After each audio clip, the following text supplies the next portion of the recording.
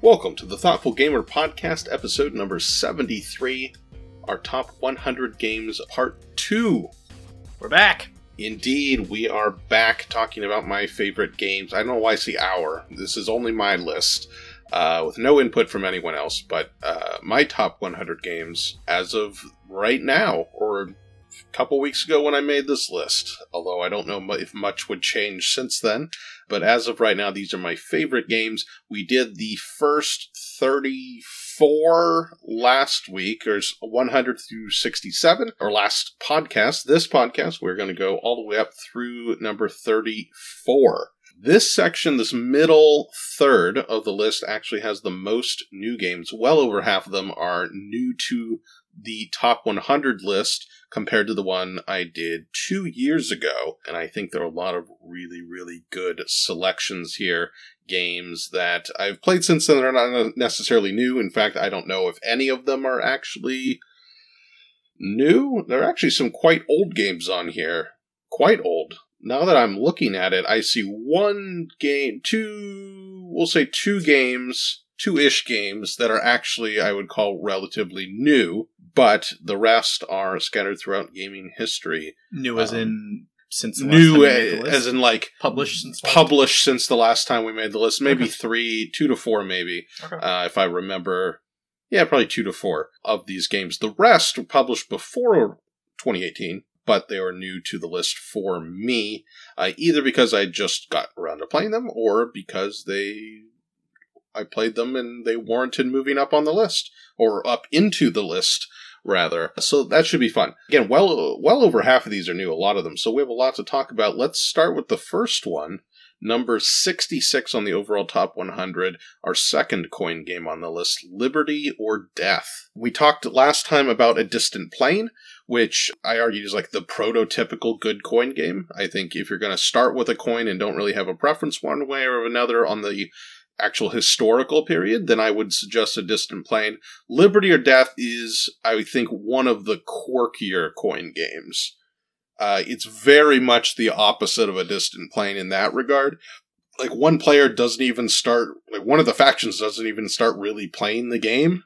They're off the board. Yeah, you have to, like, declare independence before the French even join. Yeah, so the French are just kind of chilling. They can lend some, like, monetary support, but they don't come till, a quarter of the way through, a third of the way through the game, maybe? Yeah, something like that. The other factions act fairly similarly to other ones, but there's interesting, like, water rules in terms of, like, blockading, and navigating the eastern coast of the U.S., I like how the Native American faction worked, kind of doing raids and such, and being kind of wily and hard to take out. They're very much the neutral faction, like fighting for no one else to win, fighting towards neutrality, basically. But I thought this was a really fun one. I enjoyed it quite a bit. And that's why it's on my list. What did you think of Liberty or Death? Because we played it like twice in a row, I think. Yeah, I'm surprised this is higher than A Distant Plane. I think it was good, and there were a lot of cool parts of it with how it incorporated the whole naval game and the different sorts of axes you're competing on. But I feel like 2 of the 3 games we played ended up in a weird reverse incentive situation where 2 of the players simply could not win and were trying to get their side to lose to get the casualties back close enough so that they could win on the other victory condition. And I just remember that really throwing the balance off, and that falling behind in casualties early, like, completely ruined the 4-player dynamic because it just upended everyone's incentives. Yeah, I don't remember that being an issue. I think I just liked how odd it was, how much of an oddball of a game it is compared to some of the other coin games, and that endeared itself with me. Yeah, I think that's really why I put it up there. I mean, I think I gave it the same overall, like, numerical rating as A Distant Plane, but it snuck up above it. Yeah, I think just because it's a little bit quirkier, and I don't know, I had fond memories of it, even if it ended strangely. I had fond memories trying to figure out the different factions. That's fair. I would have put it a half step below A Distant Plane and the other top coin games that we've played. Yeah. No, I mean, that makes sense. Number 65, basically staying in the same relative spot as before, is Fog of Love, which actually I want to get around to playing again. I've got ideas for how I want to do my review of this game because it's so unusual and interesting, but I want to play it a couple more times. But I haven't actually played it in quite a while, but it stayed fondly in my memories. Same with number 64, Mysterium. One of my favorite party games. Although, I mean, maybe a bit heavy for a party game. We'll say pseudo-party game. It's a pretty classic party game, and I found you can play this with almost anyone. Almost anyone. Was it your mom hated it? No, she liked it. She just doesn't think in abstract surrealist art. Yeah. So she thought it was a cool game. She just, doesn't think that way. Yeah. I mean, it's one of those games where you're going to have some people who don't like it so much because it is dealing abstractly with emotions and kind of not direct thinking. But I love it quite a bit, and that's why it's still on my list. Number 63, another new game to the list, but an older game from the 90s, I believe. This is the little auction game For Sale that I fell in love with. I heard about it. I've heard about it forever. I've heard everyone saying it's great. And then finally we had like an hour at one of the PAXs, maybe the last PAX Unplugged we attended. Maybe, I can't remember. And I saw it on the table. I'm like, oh, I've always wanted to play that, and I know it's short, so I'll pick it up, and immediately fell in love. I think it blends two different styles of auctions together super well. Really fast to play. Is this the one where you bid on the offering of properties, and then you, closed bid those in to get money or yes. something? So it's two bids. You do kind of normal, can't remember what the bids are called, but normal auctioning auction style where you raise or pass to get properties, and then you sell them in a simultaneous closed auction. So it combines two different auction mechanisms. You're trying to get the most money on your sale, so you want to get valuable houses in the initial one because they're going to do better in the sale, but you don't want to spend too much money. There's lots of little fun considerations there about trying to outguess your opponents and such. A really, really fun, what you might call filler game that holds up as one of the best I've played, even though it's over 20 years old, I believe. Yeah, it's fine. We played it a bunch online during COVID, because it's on Board Game Arena, I think. And it's fine. Don't listen to Orion. It's fantastic. It's good if you like auction games as much as Mark does. That's true. I do like auctions quite a bit. Speaking of auctions, number 62, moving down actually a decent amount on the kind of relative list, the net list compared to last time. I forgot I should mention this in case you didn't listen to the last podcast. I'm comparing this list to my list from 2 years ago, both in how far up or down games moved in total, and also how far up or down they moved compared to the other games that were on the list. So in other words, subtracting out all the new inclusions to the list above it, how far did it move up or down? This one moved actually 11 spots down net compared to the games it was up against last time.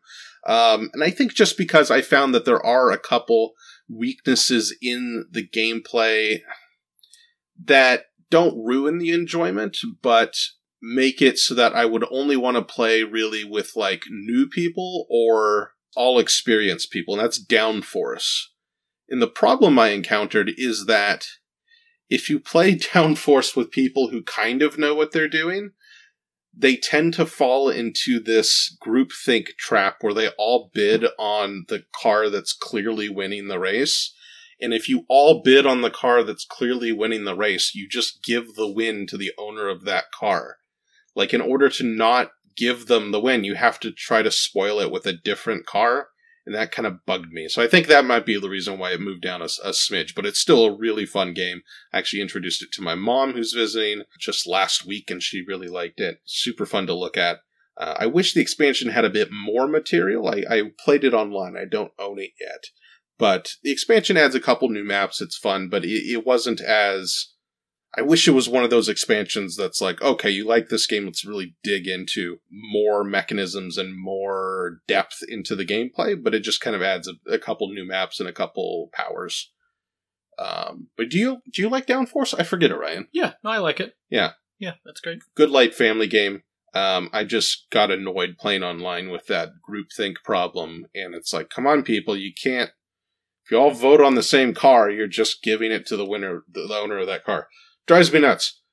Next on the list, new to the list, number 61, Decrypto, the little alternative, in my mind, is like Codename's slightly weirder cousin. And spoiler alert, I still don't like it as much as Codenames, but I did have quite a bit of fun with it. It takes a while to get going in it, because you need to spend like the first third of the game gathering data, and then the middle chunk of the game is really interesting as you're all trying to puzzle through these clues and figure out the common connecting point between all these clues that are matching to a specific term, and figure out what that word might be. And it creates some really interesting and fun moments when someone's like, oh, I figured out the connective link here that's connecting all of these clues. Is this the one with the number clues? Yeah. Where you have to guess them in order? I think this is the one you didn't like. Oh, I really didn't like this one. I thought it was well below and worse than Codenames or any of the other top clue-giving games like this. I thought the clue-giving was somewhat interesting, and every other position, or any other position, was just really not fun. Yeah, it takes a while. You really got to you really want to dig into the solving of what your opponent's words actually are. And that aspect is fun, but it's also very time consuming. Even more than Codenames. It's like a party game in disguise when it's actually this like word puzzle game that you could spend a lot of time with. I also find it tends to be a bit difficult to explain to people, so it's, in terms of like a game you can bring out in any group, I don't think it's as accessible in that way as Codenames. There's just a few more little weird hinks in it that takes some time for people to understand before understanding the game, and like the way the incentives work and such. So while I don't think it's as good as Codenames, I did enjoy it quite a bit when we played it a number of times in a row, and that's why it's 61. Number 60 is actually, of the returning games, it is tied for first with two other games for how far it moved up the list in net compared to the other games it was up against on the 2018 list, because it moved up 31 spots, 5 total spots. So this was ranked 65 last year, and that is London 2nd edition from Martin Wallace. Really? Yeah. I don't know why. Like I did not look at the list at all. Like I didn't look at the 2018 list at all. Obviously my ratings of the games persisted. With relatively little change. But this one just happened to move up a lot. And I think it's just because it's an enjoyable, like middle length game. And those are sometimes hard to find. That it's like a 60 to 90 minute game, relatively easy to learn, and it has a very strong, interesting puzzle. The core puzzle being, how wide are you going to make this tableau? Because the wider you make the tableau, the more actions you can activate when you trigger like this giant cascading domino effect of actions. Yeah, your turns are basically draw cards, play cards into your tableau, or activate your entire tableau, or quote-unquote run your city. Yeah. And obviously the more cards you have face up in your tableau, the more actions you get when you run your city, but the more upkeep you take, which turns into, poverty it's called? Poverty, yes. Yeah, and because then that's negative a bunch of victory points. You're like an 18th century miser in London. Yeah. Buying property and such. I don't know. The thematic connection's kind of weak. I enjoyed the small thematic things. It's very Dickens-ish of Dickensian, yeah. Dickensian? That's what the word is, yeah. But it's having prisons and sewers gets rid of the poverty or something, which is, maybe terrible if you say it like that, but it's funny in that context, at least to me. Yeah, no, it has some humor in its snobbishness there. But the fundamental question of how wide do you make your city, and how can you handle all these poverty tokens? How can you avoid loans? I enjoy it quite a bit. It's got enough variety in the cards, I think, that you kind of know what's coming up, but there's still variety in the cards to pursue different strategies and go for different things. I think it's a really neat game. And I haven't played the first edition. I know some people really like the first edition better. I would find it interesting to give it a shot. I know it was changed up quite a bit. I believe the first edition has a map and everything. But this is London's second edition, number 60. Number 59 is my favorite dexterity game of recent memory, and that is Catch the Moon. The ladder stacking, connecting game where you create this kind of delicate structure of little wooden ladders floating above a cloud. It looks amazing. It has those great classic dexterity game moments of tension as someone is delicately trying to place their ladder and not make stuff fall over. Really clean, fun to play. We've had a blast with it. Yeah, this one is not really my style of game, but it is a lot of fun, and it's always a good time when we bring it out. Plus, we all get to shout "The moon weeps" when you knock over the tower. Yeah, because if you mess up, the moon cries, and you have to hold its tear. Yeah. Which is, I mean, what could be more evocative than that? Really enjoying Catch the Moon. If you want a dexterity game, a la Jenga or something like that, this is definitely one I would recommend. Better than Jenga for sure. I mean, Jenga's not... The problem with Jenga is that it's a pain to set up. That's the only problem with Jenga. Like, the actual, the gameplay itself is quite fun. Getting all the blocks together and getting it to stack and everything is just annoying. It's not as bad as you make it sound. Really? I mean, it's been a long time. The problem with Jenga is that when you play with 6 people, it comes down to 2 people going back and forth. Because once one person makes a move, the next 2 can just kind of grab the 2 things under the layer they just created at the top and put them on top. Oh. And so then it goes back and forth between, every 3 people, if you have a multiple of 3, just because of each layer's 3 blocks. Yeah. But other than that kind of edge case or particular situation, it's a fun... That's far deeper analysis into Jenga than I've ever heard. I just have a very vivid memory of playing Jenga with 6 people one night, and it was me and Ashley going back and forth, and I would make a move, and then 2 people would be like, "Oh, simple, I don't have to do anything." And then she would make a move, and then 2 other people were like, "Ah, great, now I have an easy move." And then eventually I lost, so that's, why it's stuck in my memory. Wow, some old bitter Jenga wounds. Sure, we'll go with that. Anyway, 59's not Jenga, it's Catch the Moon. 58, also new to the list, Innovation, which I think I had played back when I made the previous list in 2018, but did not like at first. It took me a couple games to really figure out what this was about. Was this a 2019 game then for you? That when it came into its own for you? Maybe. Or late 2018? Because I feel like we haven't played it in well over a year. I played it a couple times. I played it at a convention. Actually, one of our patrons. I've enjoyed this game. It's interesting. It changes it up, but it's a game that you can kind of learn how the different sorts of cards show up, and you could potentially make more than immediate greedy decision making. Yeah, it's a Carl Chuddik game, so it's wild and crazy, but this one seems the most... There's more back and forth. There's more back and forth. There's different strategies. And this is specifically as a 2-player game. I have not played it with more than 2 players, but by all accounts, it's not nearly as good. And I can see that being the case.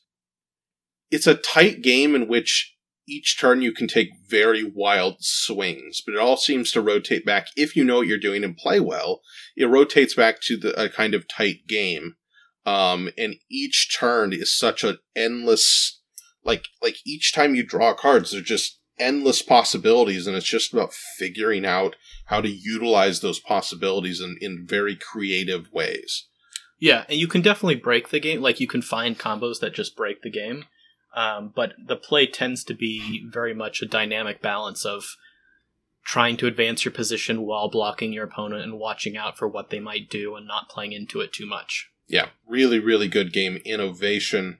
57, another new one to the list. Although, man, I thought I played this before 2018. Maybe I had it ranked lower. I don't know. Pictomania, the party game from Vladik Vodal. We've had this for several years, at least. I think it didn't make the list.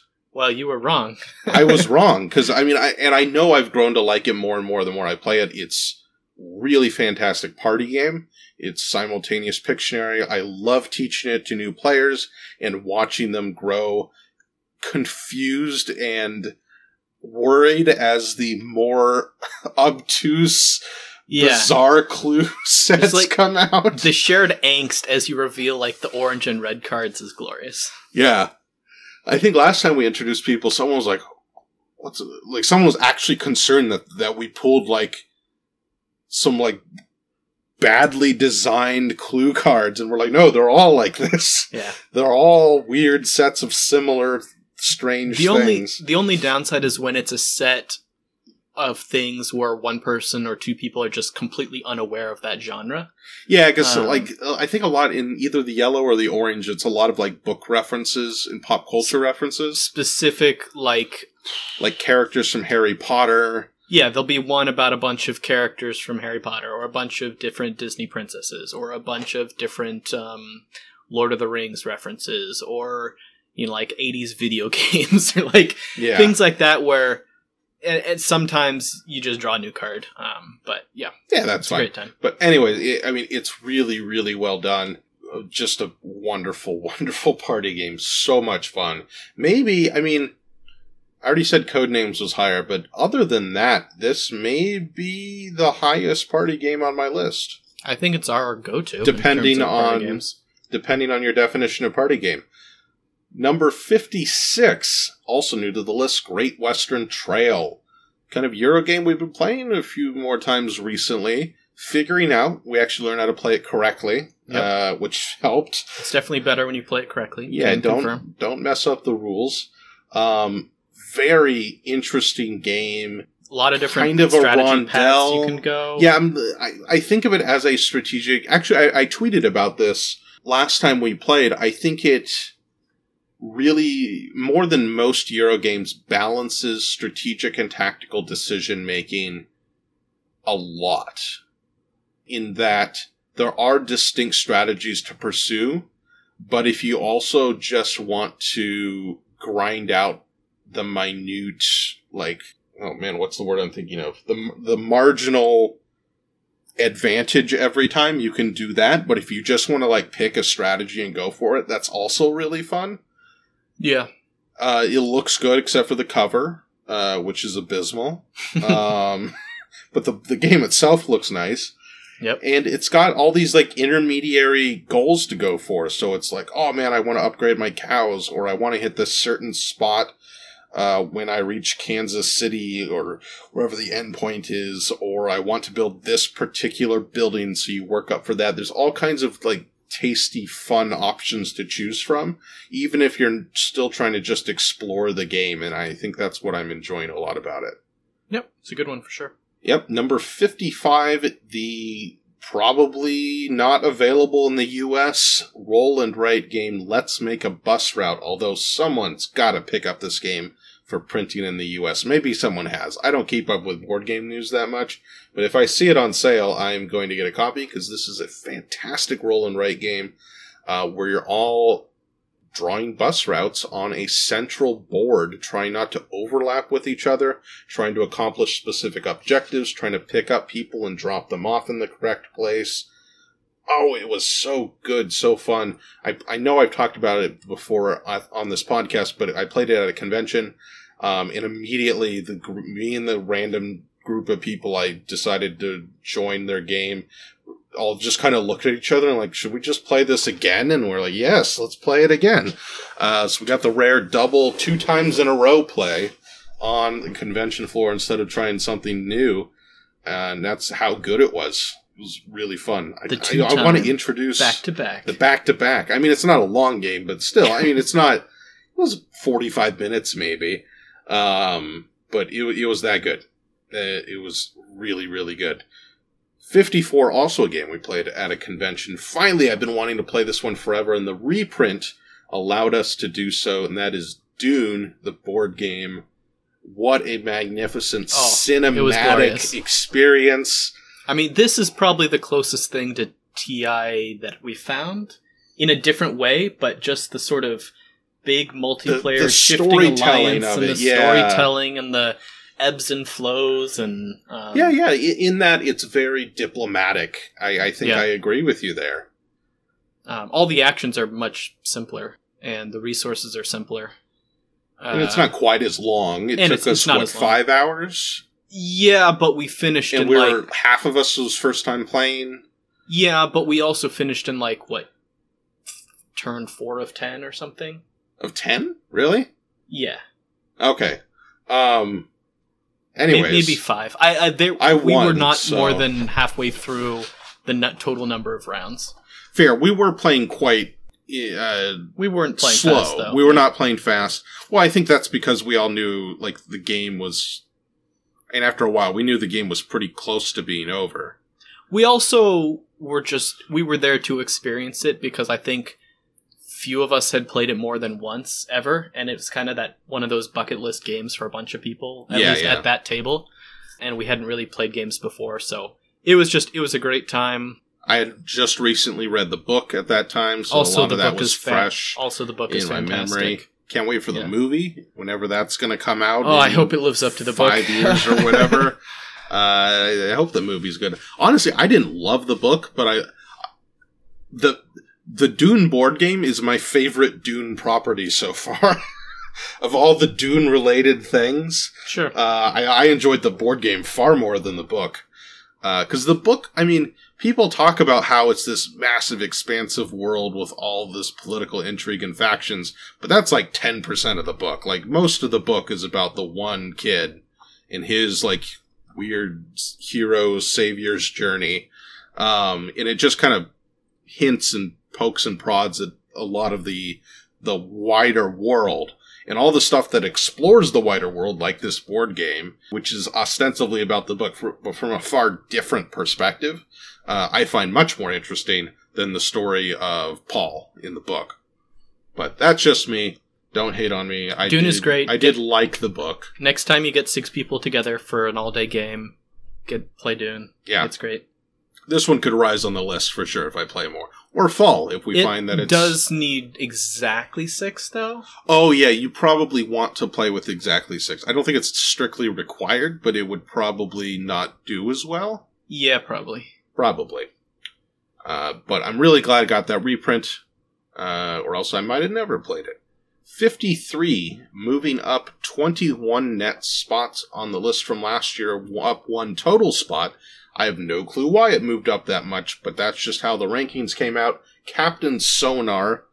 I guess this is kind of a party game. I don't know. Depends on your definition of party game. It's a group game. It's a group game. It's a little bit less team party than some of the other ones we called party games. Party game for us, I suppose. But super, super fun. I have played this with my grandparents, so it's not unaccessible. Yeah, as I wrote in my review, it takes something which is that some of the roles in the team game, in this game as a team game, are much simpler and easier to do than the other roles. And I think that's actually to its advantage, even though that's kind of a weird thing. Because you can just put the newer people in those spaces and not melt their brains too much. Yeah, you need someone who is willing to dive in or confident to play the captain. And every other role can be filled with anyone who's willing to pay attention. Yeah. But really fun. I wish, man. I wish we had. I wish we could. I wish there wasn't a pandemic. We could play this again. Yeah. I do miss Captain Sonar. And I don't think we ever played with the expansion. Matt bought the expansion and then we didn't play and then the pandemic hit. Oh, was the expansion extra maps or? I think it was extra maps and challenges and such. Okay.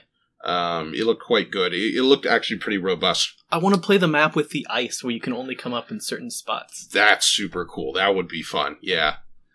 Anyway, Captain Sonar number 53.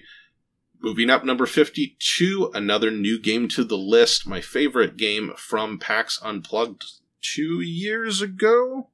I guess December 2018, I believe. Tiny Towns, which I predicted publicly would be successful, and I think it has been. Kind of like halfway between family weight and mid-weight, kind of Euro-y game about building a tiny town by using Tetris-style constructions to build buildings which fill up your space and give you points and rewards, and you want different adjacencies and all that good stuff. But it's just fun to do. It's fun to build your little town. It's simultaneous play, more or less. It's fun to, with advanced groups, try to predict what resources your opponents want, and then call out anything other than that resource and have them get angry at you. It's got something for everyone. Or just predict what they're going to call so that you can use those colors. Yeah. It's fun. It's fun to look at. I really enjoy Tiny Towns. I think if you're a little bit less competitive, you could play this with most groups. Yeah, but I think it also works if you're competitive. Oh, I agree. Yeah. I just think it can scale up and down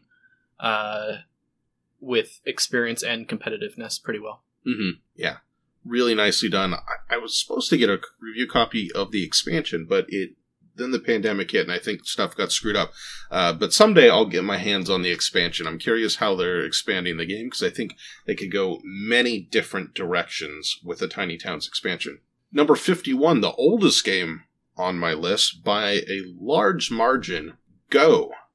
Brand new to the list. Okay, I was going to say, Dune is pretty old within the realm of board games. Yeah, Go's got it by a few thousand years. This is on a different time scale. So. Yeah, different time frame.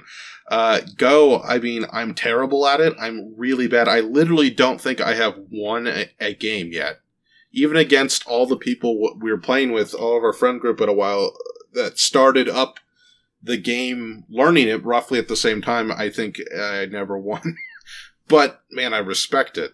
I respect it a lot. I think it's brilliant. It's so deep. It could easily become like an obsession where it's the only game I play for the rest of my life. Like, it's that kind of game. So deep and interesting.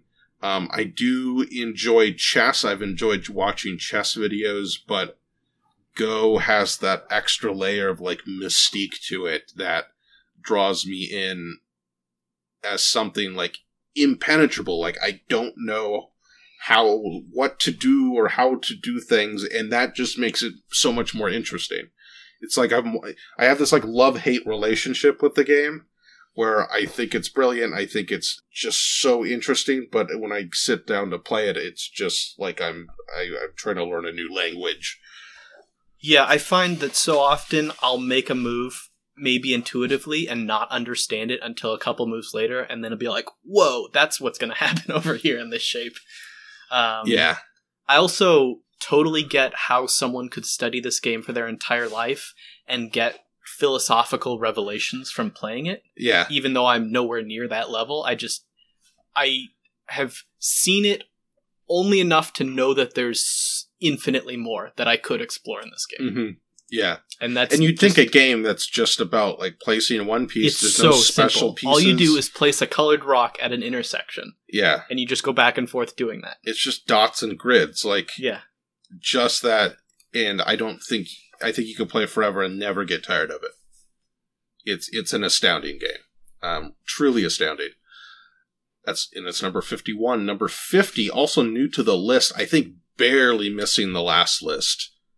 I'm pretty sure by a matter of weeks or a couple months, maybe, barely missing the last list, because I feel like I played this quite a while ago. The next 18XX game on my list, number 50, 1822 CA. The Canadian mega narrative 18XX game takes all day. Mm-hmm. So many auctions, so many private, so many small companies. It's like the biggest playland of 18XX goodness across the entire country of Canada. Yeah, it's got with some of the middle condensed. It's got that epic storytelling, see how railways developed throughout the history of Canada experience factor that you love in games. Oh, I love the scale of it. I mean, I know other 18XX games are, maybe certainly quicker to play and more interesting on a really like tight cutthroat level, but I love just the almost sandboxy nature of this one. You're constantly bidding on cool abilities, and you feel like you really have ownership of a company, and you're trying to do great things with it. As just like a very operational 18XX, I think it's a fantastic experience. And it's probably because it's not really like other 18XX games that I've played, at least. Yeah, it's one that you'll tell stories about afterwards. Yeah, for sure. For sure. Also, keep the peg weird.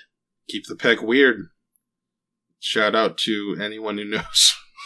Shout out to the 4 people who know what we're talking about. Who know that joke. Number 49, basically staying in about the same place as it was last time, Seven Wonders Duel, which I saw actually just got a Board Game Arena implementation, so I might go dig into this one online. I think we played this once at a convention and then never again.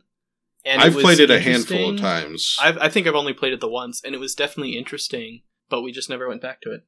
Yeah, we should play this on Board Game Arena. I would love to dig into this one, see if it holds up over the online gauntlet. Maybe it'll be different on Next List, but about the same as it was before.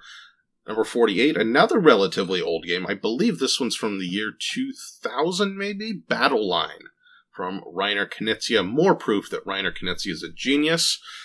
Is this the poker hand numbers one? Yes, it is that one. Okay. Yes, on the columns, like Air, Land, and Sea, but yeah, a bit more simple. And there's more. There's 7 columns, and you have to win 4 of them, or 3 in a row.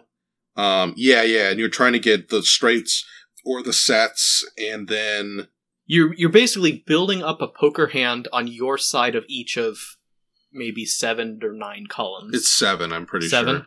And well, no, it could be 9. I think the goal is to have a winning hand on the majority of them, or if you get 3 consecutive that you win, that's also a win. And then there's rules about conceding, and there's rules about, is there the tactics card that lets you change the rules, tweak the rules slightly? Yeah, the Battle Line specifically. So it has 2 versions. Battle Line is GMT's printing. I can't remember the other publisher. It has Schottentotten, which doesn't have those extra rule-changing cards. Okay. And is also 1 fewer. Oh, it also added 1 more number. Or 1 more number. Made it 1 to 10 instead of 1 to 9. Maybe? Just enough to be legally distinct. But they're basically the same game. I just put Battle Line because that's the copy I have. The GMT just did Battle Line Medieval, which is just themed. Just different art. Yeah. The original Battle Line was ancient armies on the art. But it's hard to describe why this game is so good. But it's simultaneously a quick playing game, and also one that has very complex logic strings. A game where you're going to be counting cards on your second play, because counting cards is so important to the game. Yep. You can actually, you can tactically win a certain column by deducing that your opponent literally can't beat the grouping you have there. Mm-hmm. All kinds of good stuff like that. But it manages to also be very accessible as well. It's a very strange combination. It's got that Reiner Knizia elegance to it. Just a really nice game. I'm not convinced I love the extra deck that that Battle Line has that changes stuff up. That can change stuff up pretty substantially. I might prefer the more pure game, but I need to play with it more and experiment with it more. Yeah, I think some of the extra cards definitely were interesting and gave you alternatives to just being strictly blocked by not getting the right cards. Yeah, it mitigates some of the luck of the draw. But you had to give up taking cards to get those or something like that? Yeah, but you can't take 2 more than your opponent, so you could effectively block them by... You can't have too many, yeah. Because if your opponent takes one, if you never take another one, they can't take one either. So you could effectively shut them down. I don't know. I gotta play with it more. It's definitely one I would like to play more. Number 47 is new to the list, although certainly I had played it before 2018, and it's new because I've been playing a lot online the last couple of years, Magic the Gathering. Oh, which I am greatly loving the arena implementation. I try to pop on, get my gold nearly every day, play out. We've gotten some, as we've mentioned before here on the podcast, I love draft most of all, and there have been some really good draft sets the last couple years. I'm not in love with the current one. I think it's all right, but there have been some really, really good highlights. Throne of Eldraine in particular was fantastic. Just a great fun drafting, and that's pretty much how I play. To get gold in standard, I just net deck and figure out what the best deck is and play those. But Magic's fun. I enjoy doing a sealed draft every once in a while, but I don't know. I don't love Magic enough to really get into it, and I'm not willing to spend money on paper cards to be competitive. So yeah. I just think the drafting itself is the funny. If it wasn't for draft, Magic would not even come close to my top 100 for sure. I think on standard it gets a bit dull. Some metas are more fun than others, but it's just kind of a grind. Draft is like all kinds of infinite possibilities as you're playing it out. I love draft. Number 46, staying in roughly the same spot as it was last list, is Vital Lacerda's The Gallerist. Not the last Vital Lacerda game that will be on the list, I'll tell you that much. And 45 is another coin game. This one is Falling Sky. Was also on the list last installment. I feel like this has been on the list since you started making lists. It was one of the first ones we got. Fire in the Lake first, and I think this was the second coin game we bought. Yeah. And it was the first one that we actually understood. That's right. We tried playing Fire in the Lake, got really lost. Yeah. And wow, I don't know what to do. Tried this one, and then kind of went back to Fire in the Lake and got more of it. Yeah, because this one is a touch simpler, more straightforward to figure out how to accomplish the goals you want to accomplish. Yep. And a bit less of the simpler coin games, my favorite one. Yeah, a bit less active frenemy going on within the factions. In this one, you've got your own goals, and it's more just that your goals don't interfere with the other person on your side. Mm-hmm. And you're each kind of doing your own thing and trying to balance it out. But yeah, this would be the second one that I'd recommend after A Distant Plane if you wanted to kind of ease your way into coin. Yeah, I agree. But again, assuming that choose the historical one that appeals to you. I mean, the first two are the simplest, but I actually would not recommend them. Yeah, they just weren't as compelling as the rest of the series. Yeah, I completely agree. If you want to ease into it, this is the next one to do. I think it has a lot of fun stuff. It's quirky. I mean, it's not as straightforward as A Distant Plane. Nope. But it's quirky in simple ways. Relative to some of the other... Relative to, Liberty or Death, which has a lot of weird tangents to it.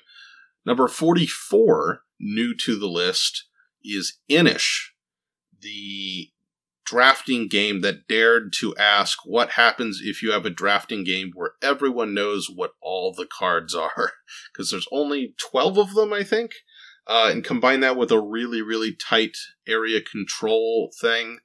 And a brilliant rule where you have to basically put people in check for a turn and say, I'm winning the game here, and then force them to figure out how to make you stop winning the game before the round is over.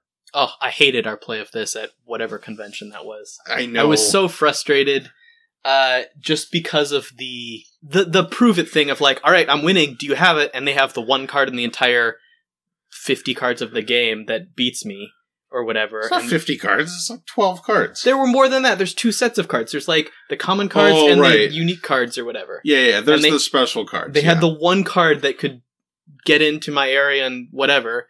And then there's this rule of, once you move in, if either one of you chooses to fight, you have to fight. And your opponent can just keep choosing to fight until you either die or kill their entire army, which removes one of your victory conditions.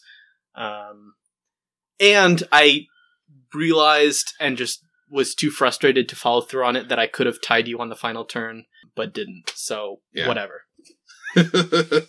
Another sore topic for Ryan. Slash your end. I think Inis is great. I love it. Every time I've played it, I've found it absolutely fascinating. It just pulls you in. It makes, like, advanced strategy more accessible by, again, having only a few draft cards, and by, midway through your first game, you know what kind of actions and abilities people can have, and you know a decent amount about what, like, your neighbors have, probably. Or at least are likely to have. And then it has that second guessing thing where you think you know someone has a particular card just based on the way they're playing and based on what you saw in the draft, but you're not 100% sure.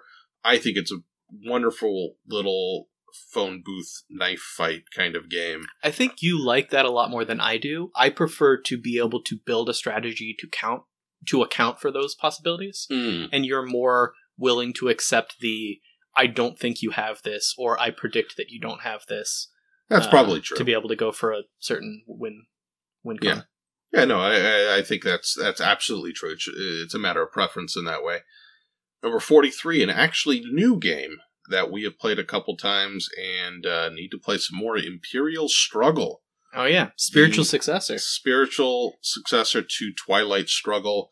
I also got the other successor to Twilight Struggle. I got to open the box in 1989, but haven't played it yet. Imperial Struggle is not really that similar to Twilight Struggle mechanically, but it is somewhat similar in feeling, I think. Yeah, it's got the same, like, victory margin tug-of-war thing going on, and you're going back and forth, taking turns trying to gain an advantage on the board in multiple fronts, different regions, and different types of actions. So in that sense, it's similar. It's different in that I don't think you ever have to do a negative action. True, it doesn't have that card-driven war game thing going on. You kind of have to decide where you're going to compete and predict what your opponent's priorities will be so that you can secure the actions you want. Yeah. And then you need to get a little bit lucky, but... Sure, yeah. I mean, it's with most games. I think it's fascinating. I've greatly enjoyed the games I've played, but I feel like we barely scratched the surface. We got to really dive in. Yeah, I think this could definitely go up. I don't know if it will, but I think it has potential. Didn't we have an impression that one of the sides had the advantage? We had that at first, and then I think we'd kind of swung the other way. Okay. I think we'd been playing a few cards wrong the first time. Okay. And I remember playing both sides and being frustrated at what you were able to do. So I think a lot of that was just playing it for the first time or second time. Sure, yeah. But a lot to dive into there. Imperial Struggle, definitely a fascinating game. I really enjoyed the plays we had of it. And we'll have to dive into it more. Number 42, basically staying in the same spot, Tzolk'in, the consistent, straightforward, not straightforward, I mean, it's all around in circles, I guess, but nice little mid-weight Euro game that continues to deliver. Loved Tzolk'in. Number 41, going up actually 7 real spots on the list from last time, 20 net spots. Is Galaxy Trucker. Really? Have you even played this since last time? I think I played it maybe once since the last list. It's just grown in your mind? Just my imagination. It grew. I don't know what happened there. But I mean, I love Galaxy Trucker. Have you watched other media that makes you like this? No, I don't think so. I did play, last time I played, which was, again, over a year ago, was with the expansion, which made it tougher. Which was needed, because we were at the point with the base game where everyone kind of could build the ship they wanted. Yeah. And it was a matter of like who got the right tiles out of the pile first to get that extra edge. But the expansion materials made it way tougher and more complex and brought back that chaos. So maybe that's what I was remembering when I was doing my rankings. But yeah, Galaxy Trucker, good job. Wow. Even though I haven't played it that much since. More Vlada. In the last 2 years. Yeah, more Vlada. And there will still be more to come. Number 40, new to the list. Again, another one that might have just squeaked in. I thought it would have been on the list last time, but Maybe just got it You right must after. have just missed It it. must This was have your game of just- the year. It was my game of the year, 2018, so must have just missed it. And that is Sprawlopolis. 18 cards. 18 cards. Man, it continues to deliver. The expansions have been great. The little 2-3 card expansions made really? the game tougher. Yeah. We the- played that other version of it. Agropolis, yeah, which Agropolis. I did not like as much. Okay. Slightly more complex, mostly the same game. I didn't like the art as much. I was hoping the combination of them, because you could combine them both Yeah. into what I thought would be a mega game, but actually the combo game is barely bigger. Like the Finnish city or whatever is barely bigger than each of the individual games. So it wasn't a mega city. That made me sad.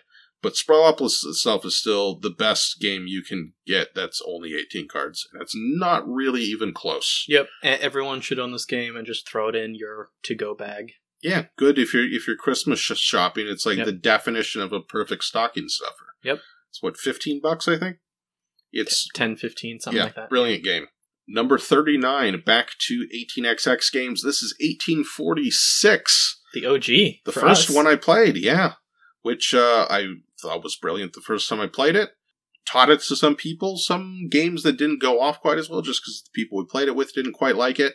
And then went Yeah. back and played it with experienced people. And was like, oh yeah, now I remember why I love this game so much. I really want to play it with experienced people again because I've taught it to people like 3 or 4 times in a row, and it just drags on for so long, and just everyone loses interest, and it's not the experience it should be. I think I need to, when I teach the game in the future, I think I need to let people know that there's a lot of stuff in the game, like counting your routes, that isn't part of the strategy. Like, they don't need to, like, figure that out on their own. We'll just count it for them and move on. Like, there's certain parts of the game that take time, and I think the experience a lot of new people have is they don't know what to pay attention, like, they don't know what to concentrate on. They don't know what the important decisions are. And so everything seems important and big. And some of the things it's just like, no, we're just accounting. Like, we're just doing upkeep, basically. So let me count up your route. There's a lot of arithmetic in 18XX. Because 1846 is really, it's about making the initial draft work for you. And then it's about not getting yourself locked out of the end game. It's about securing the right Yeah. tokens. It's about securing the right spaces. That's the biggest point of contention in this game. And having enough momentum based on a good draft and a good start to make that happen easily. And then the rest is just like, try not to get locked out, and then you calculate the end. Yeah. And it's hard to explain. 18XX has such a weird cadence compared to other games. We've done a whole podcast on this. Yeah. But yeah. But that's 1846. Number 38 on my list, also new to the list, and a new game, PAX Transhumanity. Boo. Which Orion did not like. A lot of games on this installment you do not like. This is probably the most games that we disagree on of a list like this in a while. Oh, just wait till the next one, Orion. All right. I don't know if you peeked ahead, but I'm trying not to. Oh boy. But yeah, PAX Transhumanity is an obtuse game. It's hard to get your mind around, but it has some really interesting, not semi-cooperative, but very interesting shared, not even quite shared incentive, but like shared disincentive stuff where the game is kind of pushing you to either jump on the bandwagon or figure out how to play spoiler to like the progress that humanity, like the direction humanity is taking and the type of progress humanity is taking. It tells these really fascinating sci-fi stories with technological development, and a game that is more than just like, oh, this is fun to play. Like Sprawlopolis, just fun to play, or Galaxy Trucker, just fun to play. PAX Transhumanity is a fascinating game. And that's why it ranks so highly for me. And that means, maybe if I find that there are certain aspects of the gameplay that don't hold up over time, maybe it'll fall down. But right now, it's caught my attention quite a bit. Number 37, Orion's favorite game on Earth. Uh-oh. Stevenson's Rocket. This is the worst game on this list. This is the worst game on this list. I'm shocked that this is in your top 40. I know you like this game, but oh, it's so good. What a terrible play experience. Oh, Reiner Knizia can do so many things with so few mechanisms, so much. Oh, it's a game about tempo, and it's about figuring out how to manipulate the tempo. It's almost a game about, was it Zugzwang? That's the chess term where any move loses, yeah. Yeah, and it's a game where you're trying to force your opponents into a position where no matter what they do, it plays into your hands. And I love it. I love it so much. It's such a simple game to teach, and it's got all this little minute tempo, Zugzwang, juicy goodness in it. And Orion is sitting here looking pained.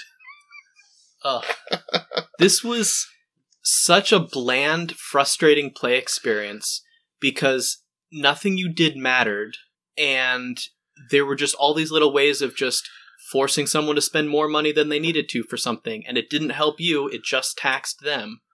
And then at the end, it matters who... And the stupid train merging. Like, you merge a train into someone and you just take over the whole thing, and then if you had more shares, you just own the entire board and you win the game. So it comes down to who owns shares in the last company, and everything else is dwarfed by that. Not that nothing else matters, but everything else in the game is dwarfed by that, and it was extremely frustrating to play.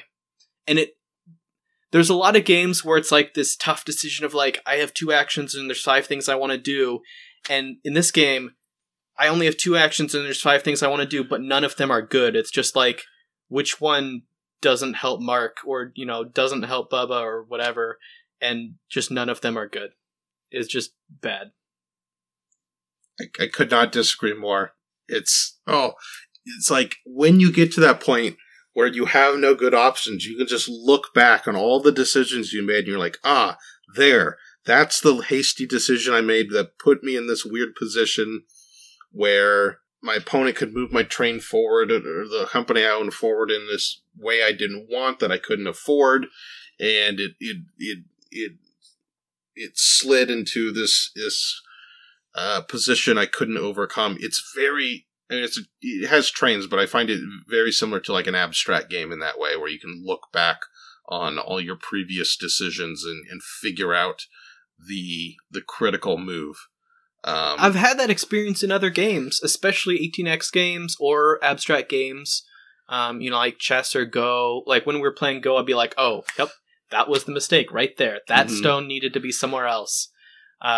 Or chess, I'd be like, oh, especially when I go back and do analysis, well, that was a blunder and that's where I lost the game.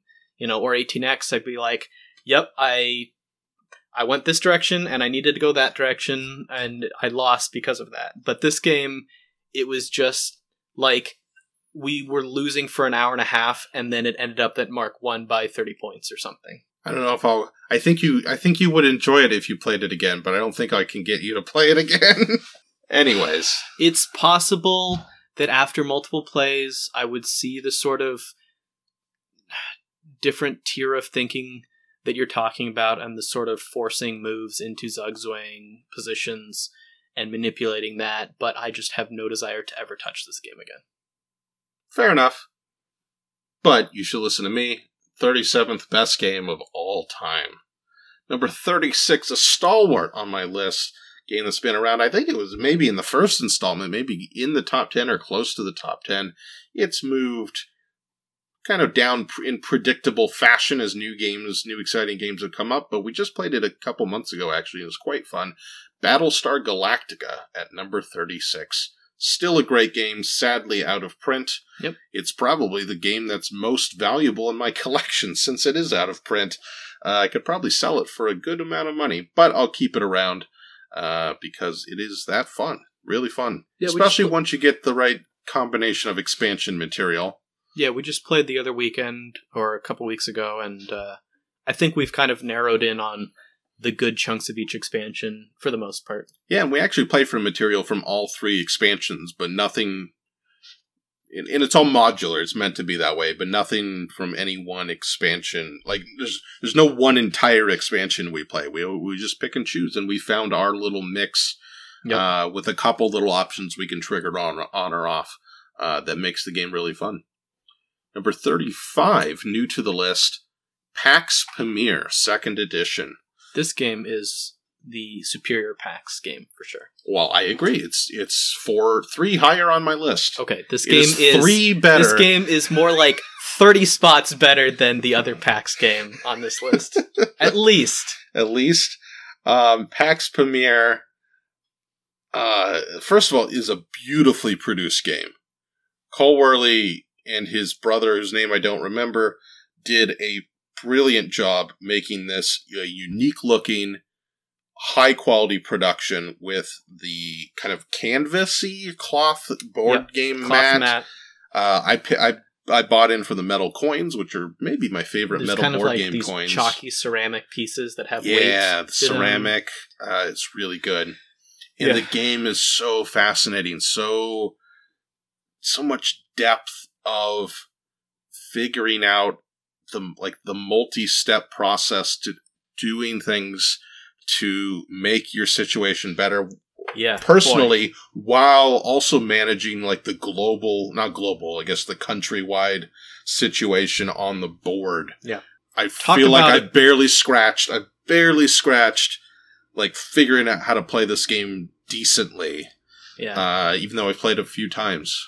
Talk about an opaque and roundabout strategy game of you cannot go from point A to point B. You have to go from A to B to C to D to E to get to your destination. Yeah, but even then, like when you're just figuring out it still is pleasant to play. It is. It's a large part of that is the production, I think. The production is so good. It's so interesting to look at. It's not really my style of art that I would choose, but I do appreciate it for what it is. Yeah. PAX Pamir 2nd edition, really, really good stuff. And I know the next game that, Whirligig Studios, or whatever they call it, is Cole Worley's production company. Yeah, because they're producing a bunch of these PAX games. Right? The PAX series of games is from the guy whose name I can't remember. Sierra Madre Games is their company. So PAX Pamir was Cole Worley's entry into that system. And the first edition was published with Sierra Madre. Okay. Then he got full ownership, I guess, or production rights, or whatever they did, so he could publish it, the 2nd edition himself. Mm-hmm. And that's what launched his publishing company.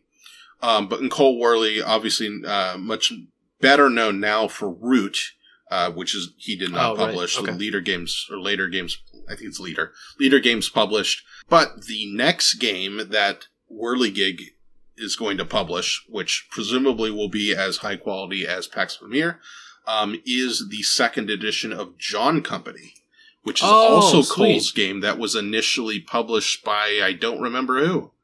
Someone a long time ago.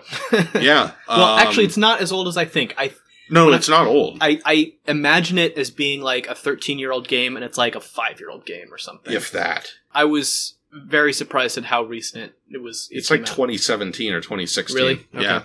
But yeah, he's doing a new edition of John Company, which nice. I played the first edition once. I found it very interesting.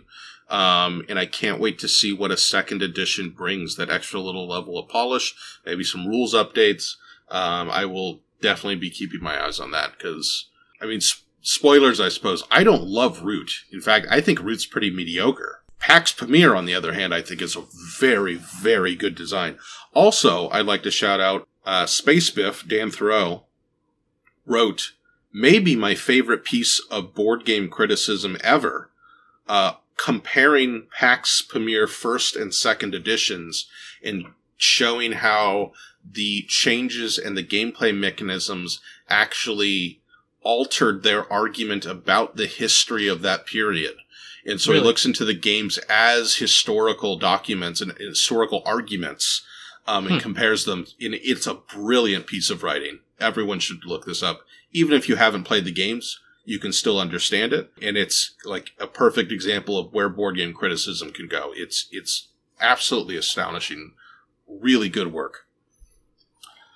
All right, we're to the last game on today's installment, number 34. Last one before the top third of my top 100. Number 34, it's been on the list a while, basically in the same spot as it was. Pulsar, 2849. Yeah, Back solid dice away drafting, away from games that I appreciate more than I enjoyed, back to one of those games that's just fun. Yep. It's just enjoyable. Just fly around space, build your pulsars, build your stations. Do stuff, get points, fiddle with your things, draft fly some around. dice, spend them and do stuff. Interact with the best dice drafting mechanism I've ever seen. Yep. You got your little player board with little upgrade tracks. Those are fun to do. Trigger or you can as many ignore bonus them. actions as you can figure out. Go for certain goals. It's a point salad. If you hate point salads, then you won't like this game. But it's one of my favorite point salad games. Yep. It's just fun. And there we go. Top 100 list up to 34 now. Next one's going to the top games. We still have a handful of new ones. 1, 2, 3, 4, 5, 6, 7, 8 new games to the list in the top 33. Straight to the top 33. That's what we call quality. What, instead of shrinking it into doing a dramatic top 10? No, I mean like climbing the list. Like they just jump straight to the top. These 8 new games. Oh, the games, yeah. I mean, some of them we've got some new games. We've got some old classics and everything in between. Yep. There we go. Yeah, they'll be good. But this list had a lot of contention with you. A couple of games that you do not like. I find that interesting. Yeah. Our taste. I think we're defining our tastes over the years. Like, we enjoy a lot of the same games. Oh yeah. Like, the level of overlap is severe. I mean, but I think there are these little aspects where our taste has differentiated itself in some particular games where it's very evident. Yeah, I think I've also moved towards more strategy, more strategic games with less fuzziness. Sure. And I find that I am less in the mood to play those sorts of Yoni games or finding value in predicting someone else's threshold for something, or kind of that fuzzy conflict between multiplayers than you do. And so you're turning basically into the opposite of Amber. Right. She thrives on chaos and conflict, and I strive on having an airtight plan that no one can crack. There you go. And I dabble in a little bit of everything, it seems. I've not found many things that I just absolutely hate. Except for Root. I don't hate Root. It's perfectly mediocre. I gotta do my review of Root at some point where I lay it all out. I think surprises for me, probably Inish, Stevenson's Rocket, Seven Wonders Duel. I was surprised at how high those were. I was surprised London was the highest high-rising game of the whole list. I mean, I certainly like it. I'm just surprised that is the game that jumped, in your opinion, the most over the last 2 years. Well, tied for the most. So okay, tied for the most. Last one, Three Kingdoms Redux went effectively up 31 spots. Okay, sure. Net 31, down 8 overall. Just because more games jumped ahead of it. Because more new games jumped ahead of it. And then there's another one on next week's list. Another high riser. It went up 29 total spots. Wow. Not even net, just total spots. It's intense. Yeah, so I feel like we hit most of the party games in this one. Yeah. Although there were a couple down below. I think, what do we hit? We hit, I know... In terms of party games, last time we had Sushi Go Party. Stay Cool, Goat and Goat. Yeah. This time I feel like we hit 3 or 4 of the ones that are in the rotation for us. Yeah. Couple 18xx games that I like. I've played others that I think I prefer at this point, but I don't know that you've played those. Oh, yeah, that's a good question. What is your favorite 18xx right now? Is it 17? Probably 17 or 62. I think those are like my top two. Okay. I know you really like 62. I really enjoy 17 and 18 USA, which is a variant on 17, essentially. It's 17 rules with extra setup stuff and extra privacy. Is 17 the one with short selling? Yes. Okay. I gotta play that at some point. You do. Because that kind of financial stuff would be fascinating. I think they're building it on 18xx Games right now. Okay. I think that's the next one they're doing. They did just... Well, they had 46 in alpha and then beta. I think it's stable now, so we need to play that online. Yeah, I would love to get some people and play 46 online. I know Ben and Jeff said they were interested, so we should make that happen. Yeah, let's do it. The Gallerist... Where does that rank among your Vital games? That is the second one so far, I believe. Yes, CO2 was on the list last time at number 85, and they're definitely Lacerda games above the Gallerist. I think I probably would have put that lower overall. I've said this before, but as I've played it more, that's gone down in my estimation relative to the other Vital games. Mm-hmm. And I just find I enjoy it less. I think a great variety of games on this one. Yeah, we got everything from Go to Catch the Moon to... You got MTG, you've got Tzolk'in in there, you've got 18xx. 18xx games, War games, some Imperial Struggle, 2 PAX games. Yep. Great variety on this list. Yeah, that's where it all fits. All these games, I think, more than the last list. Like, last list is a lot of, really fun games. These are more the gamut from,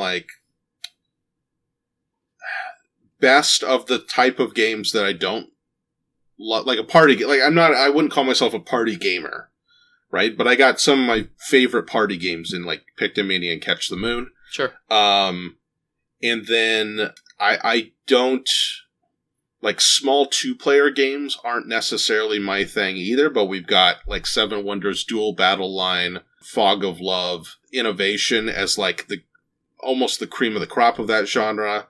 So we have really high ranking games in styles I don't necessarily love, and a lot of games on here that I find intellectually interesting over just like I said with Pulsar, just games that are just really fun to play and straightforward, and there's not a lot of surprises, but they're very well designed and enjoyable. But a lot of these games like Imperial Struggle, the PAX games, Inish, 1822 CA, games that I find just interesting. They're different and unique and interesting, and I want to spend time in their design world because I find it fascinating. So that's how I saw the list. We'll see next time what the top games are. A lot of the same ones we saw last time, because my tastes don't change radically, but your top 10 games last time will still be in the top, 20 or 30. Probably, yeah, for sure. But we'll see what happens next time. Thanks for listening, everybody. Don't forget to rate and review this podcast wherever you get podcasts. Check out thethoughtfulgamer.com and hit me up on social media. I'm on Twitter, Facebook, and Instagram. And if you'd like to support the podcast, go to patreon.com/thethoughtfulgamer, where you can support us and get access to live streams of the podcast to get all this information before everyone else. Yeah, and join our Discord and discuss all this, Oh, yeah, precisely. In the digital world where we connect nowadays. Oh, yeah, which we're doing all of our connections nowadays. Yeah, we can do that. So, again, patreon.com/thethoughtfulgamer. Thanks for listening, everybody. Goodbye. Peace out.